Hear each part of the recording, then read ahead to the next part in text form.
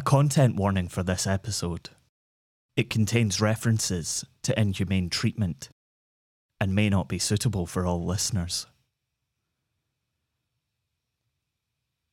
It is 1959.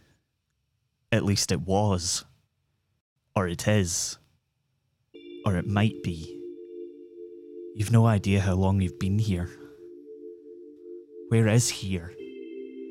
In the stories, they take you with a bright light, a beam of radiant energy that pulls you from wherever and whatever state you find yourself and deposits you among glittering surfaces, elongated, slow-moving faces with pallors of grey and machinery from the far-off future. In the stories, people are scared, but you don't feel fear. You don't feel very much of anything. Your mind allows you to process what's going on around you, but you can't feel any of it. Can't understand the words that pour through the speakers and the walls for the hours of the days of whatever celestial body you now orbit. You can't feel the pokes, the prods, the syringes, the muttered exclamations in a language that is as utterly incomprehensible to you as the voice in your own head, which seems to raise and lower in volume as it screams an agonised scream, then whimpers a defeated whimper. In your head. Not from you. Not of you. Not by you. Somewhere else, somewhere in a different galaxy to you. Your heart booms. The walls pass from solid to liquid, to gas, all the while the refrain of the speaker thrums away, the faces which warp and fade between their greys and the most vivid colours under the lights which kaleidoscope back and forth, leaving you in equal parts mesmerised and traumatised, unable to look at the most consistent thing in the room, because every time you do, something different is there. Sometimes it's the burning of 1,000 suns. Others you can see and hear and feel the hum of every single tiny filament stinging your skin like buzzing hornets or flitting like millions of fireflies, refusing to coalesce. You think you can feel it. Somewhere outside you there's violent whine and a little thud, like a little hammer hitting a little metal shell. It lights up everything in your mind. Even with your eyes closed and behind a blindfold, you feel like you're there, and then you're not there. You're beside yourself, you're inside yourself, you're everywhere and nowhere. A dream is a dream is a dream is a dream until it's not a dream, and the fantasy you once had of being taken by aliens and transported to a different world to meet their ambassadors who give you the beautiful foods of their people and tell you all about their culture, tell you how much they admire the people of Earth, is nothing like the fantasy you'd held in your head when you could hold things in your head. You are a hostile person. Anything but the relentless voice which becomes yours, your friends, your mothers, your fathers, your long forgotten ancestors, speaking to you through time. A hostile person? How long have you been here? You are a hostile person. You are a hostile person. This is Scotland, a podcast about history and where we made it. I'm Michael Park. You are a hostile person. How long would you have to stay? In a room full of swirls and lights and walls that came and went. A room with a soft bed and rough material around your wrists and ankles. How long would you be restrained aboard this vessel, spinning through space, orbiting God only knows where? What did they want with you? What could you possibly offer to people from outer space? What could be so valuable that they would swoop down and take you sometime from somewhere, from wherever you were, whoever you were? It's hard to focus for the moments that you're awake, those fleeting little moments when you're alone and the wall's not steel or some glowing alien composite, but tile? Tile that seemed to move in waves or shimmer or burst out, sending little shards flying at the speed of sound towards your unprotected face, and then stop. Do they stop because they make contact with you, rending the skin from your face? Did they stop because you fall unconscious? Did they stop at all? Were you ever conscious? Were they ever really there at all?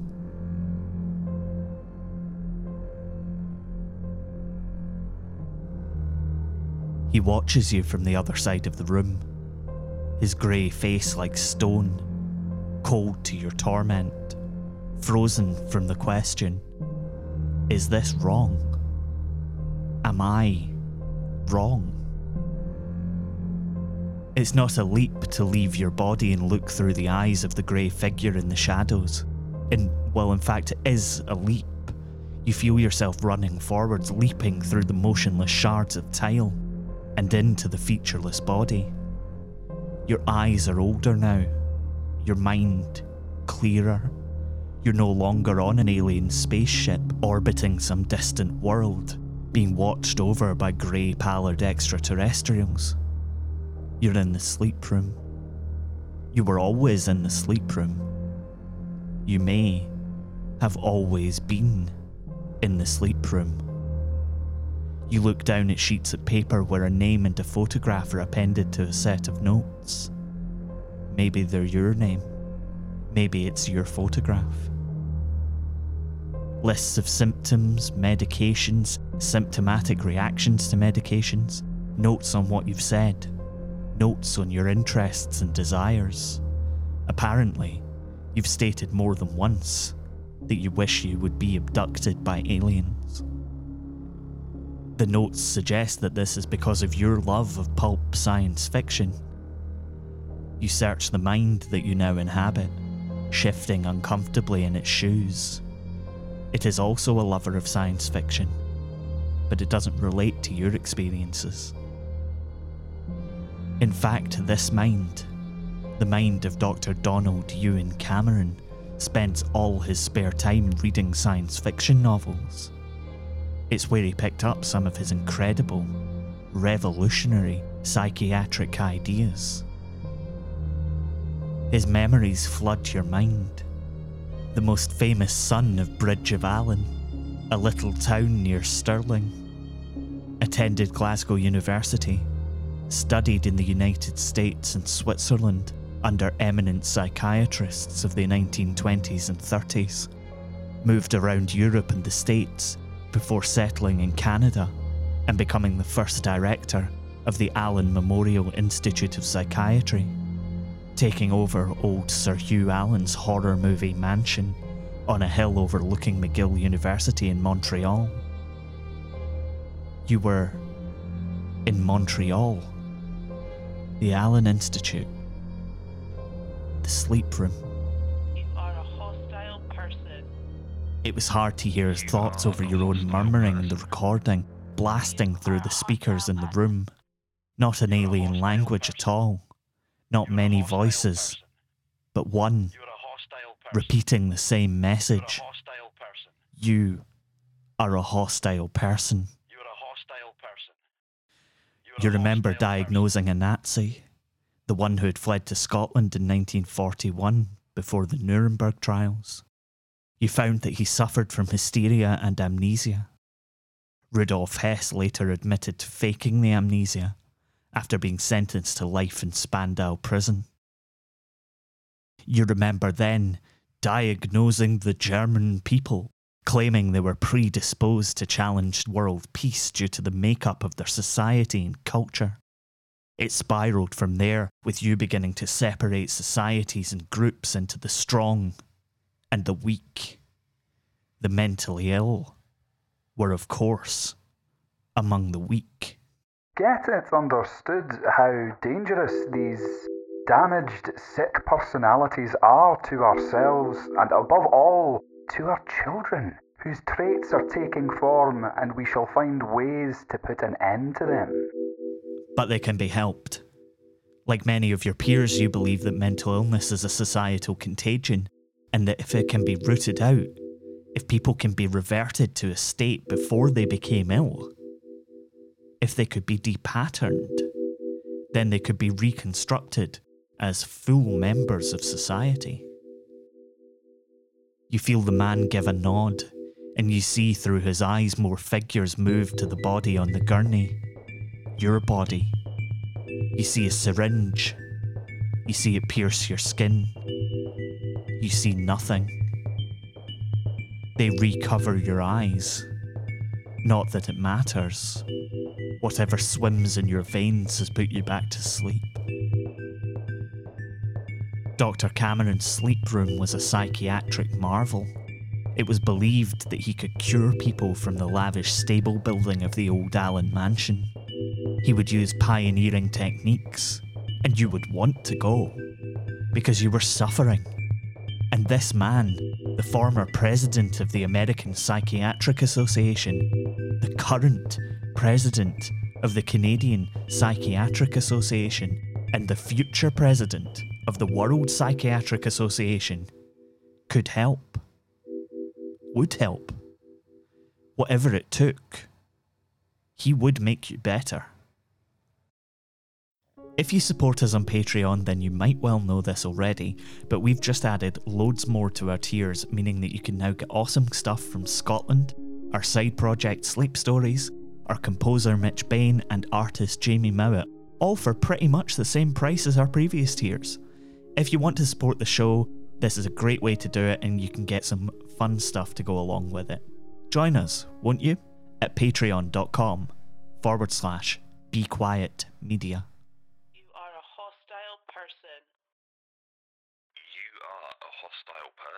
Dr. Cameron believed that he could make you better by putting you to sleep for days, weeks, months at a time, by filling your blood with barbiturates, by administering electroshock therapy at 40 times the usual level, by dosing you with so much LSD that time lost all meaning, by playing tape loops of phrases that flipped between positive and negative messages, or even just white noise. Yeah, white noise. He really liked that one. And so did his funders. Because whether he knew it or not, there's a debate on that front. This psychiatrist, raised in the sleepy town of Bridge of Allen, was one of the most important researchers in a US government-funded experiment.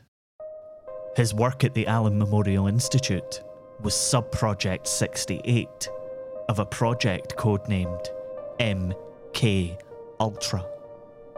Through a shell organisation called the Society for the Investigation of Human Ecology, the CIA was funneling money into Dr. Cameron's research, not because they believed he could cure mental illness. Despite the support of many of his peers, there was nothing in Dr. Cameron's experiments that could do that. But they didn't care.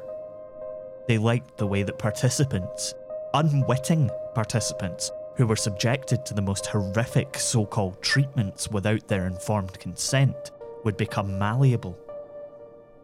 In many cases, they were reduced to a childlike state of helplessness. The CIA believed in the power of mind control, and these were interesting results indeed. So the Allen Institute became part of their focus. After all, you couldn't just experiment willy-nilly on American citizens. But Canadians, they were fair game. Whether Cameron knew where the money was coming from is a moot point, since the likelihood is that he'd have been carrying out his experiments in exactly the same way. But one thing remains. The people he experimented on without their consent, many of whom were left with worse conditions than when they were admitted to Cameron's care, have taken up a series of lawsuits against the CIA and the Canadian government. Some have settled. Some are ongoing. The CIA has never admitted fault for funding the inhumane treatment of human beings.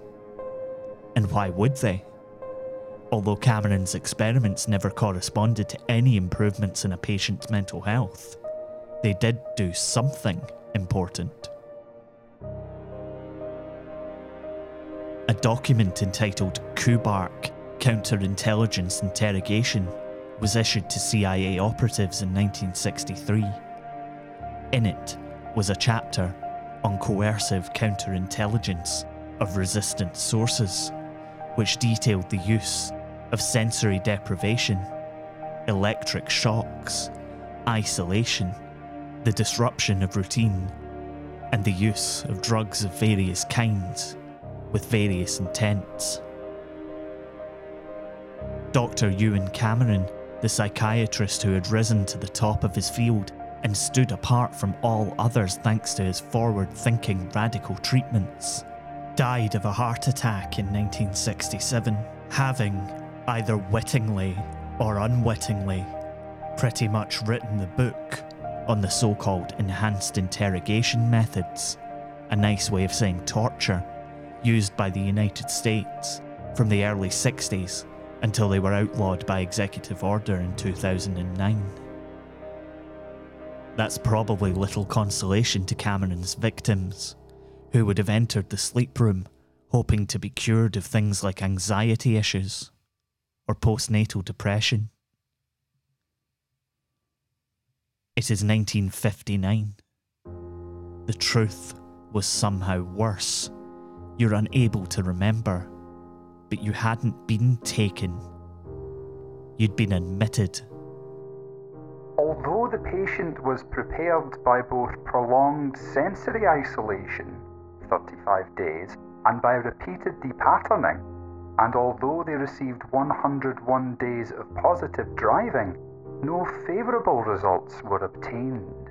These faces weren't the faces of an alien species. They were the doctors and nurses administering shots of barbiturates and psychoactive drugs into your bloodstream. When you came here, you didn't believe yourself to be the victim of alien abduction, and if you had the wherewithal to understand what was happening to you, then you'd know that your mind took these moments from the pulp fiction you loved and shoved it into your conscious mind to make what was happening seem alien, to make it seem less inhumane. Dr. Cameron would have known that. He read the same books.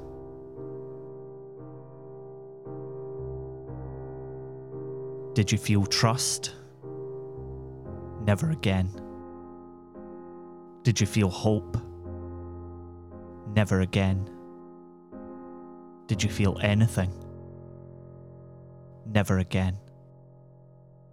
A mad scientist and the CIA had seen to that.